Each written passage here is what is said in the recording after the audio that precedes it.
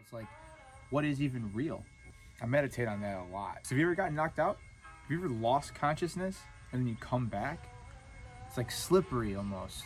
When you lose consciousness, it's like you in relation to something else is gone and you're connected to everything, which means you're nothing because there's no you in relation to anything.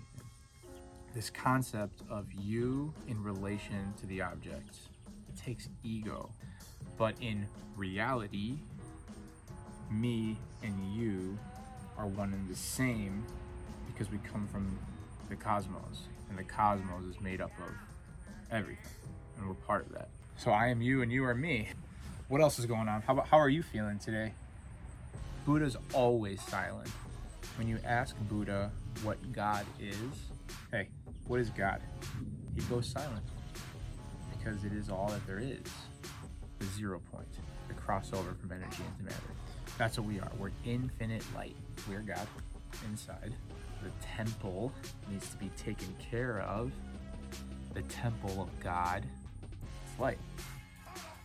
Coming through our spine, through our energy centers, and when those are out of balance, am I right? Then negative stuff happens. When your energy centers are in balance, your infinite light comes through you purely, and all the good stuff starts happening and feeling, right? Am I right? Am I right? I don't know. And those moments of stillness in meditation, in flow, when we're doing something that we're really like getting lost in, those are transcendent moments. That's high level information working through you, and you're integrating it and it's making something or creating something. That's how you know you got good shit going on, right? Am I right? It's like we're an instrument that needs to be tuned in order to play really catchy songs and work with other instruments and sound good. Physically, mentally, it needs to be in tune. Emotionally, it needs to be in tune. We're rhythmic beings. We have to be in rhythm. Music has to be in rhythm in order to sound good, to sound pleasant.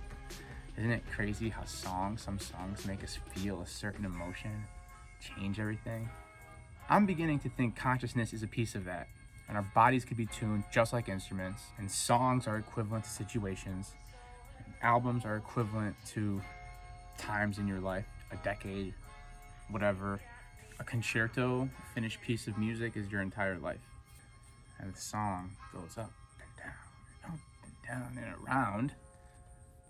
We want to play the nicest, most purest, the catchiest song possible. We want to live a life that is the purest form. It doesn't mean it's not going to go up and down in the sheet music, right? But you want to at least fucking sound good, be in tune, right? It may not be the best song, but you at least want to be in tune. And you can learn to play the instrument better over time.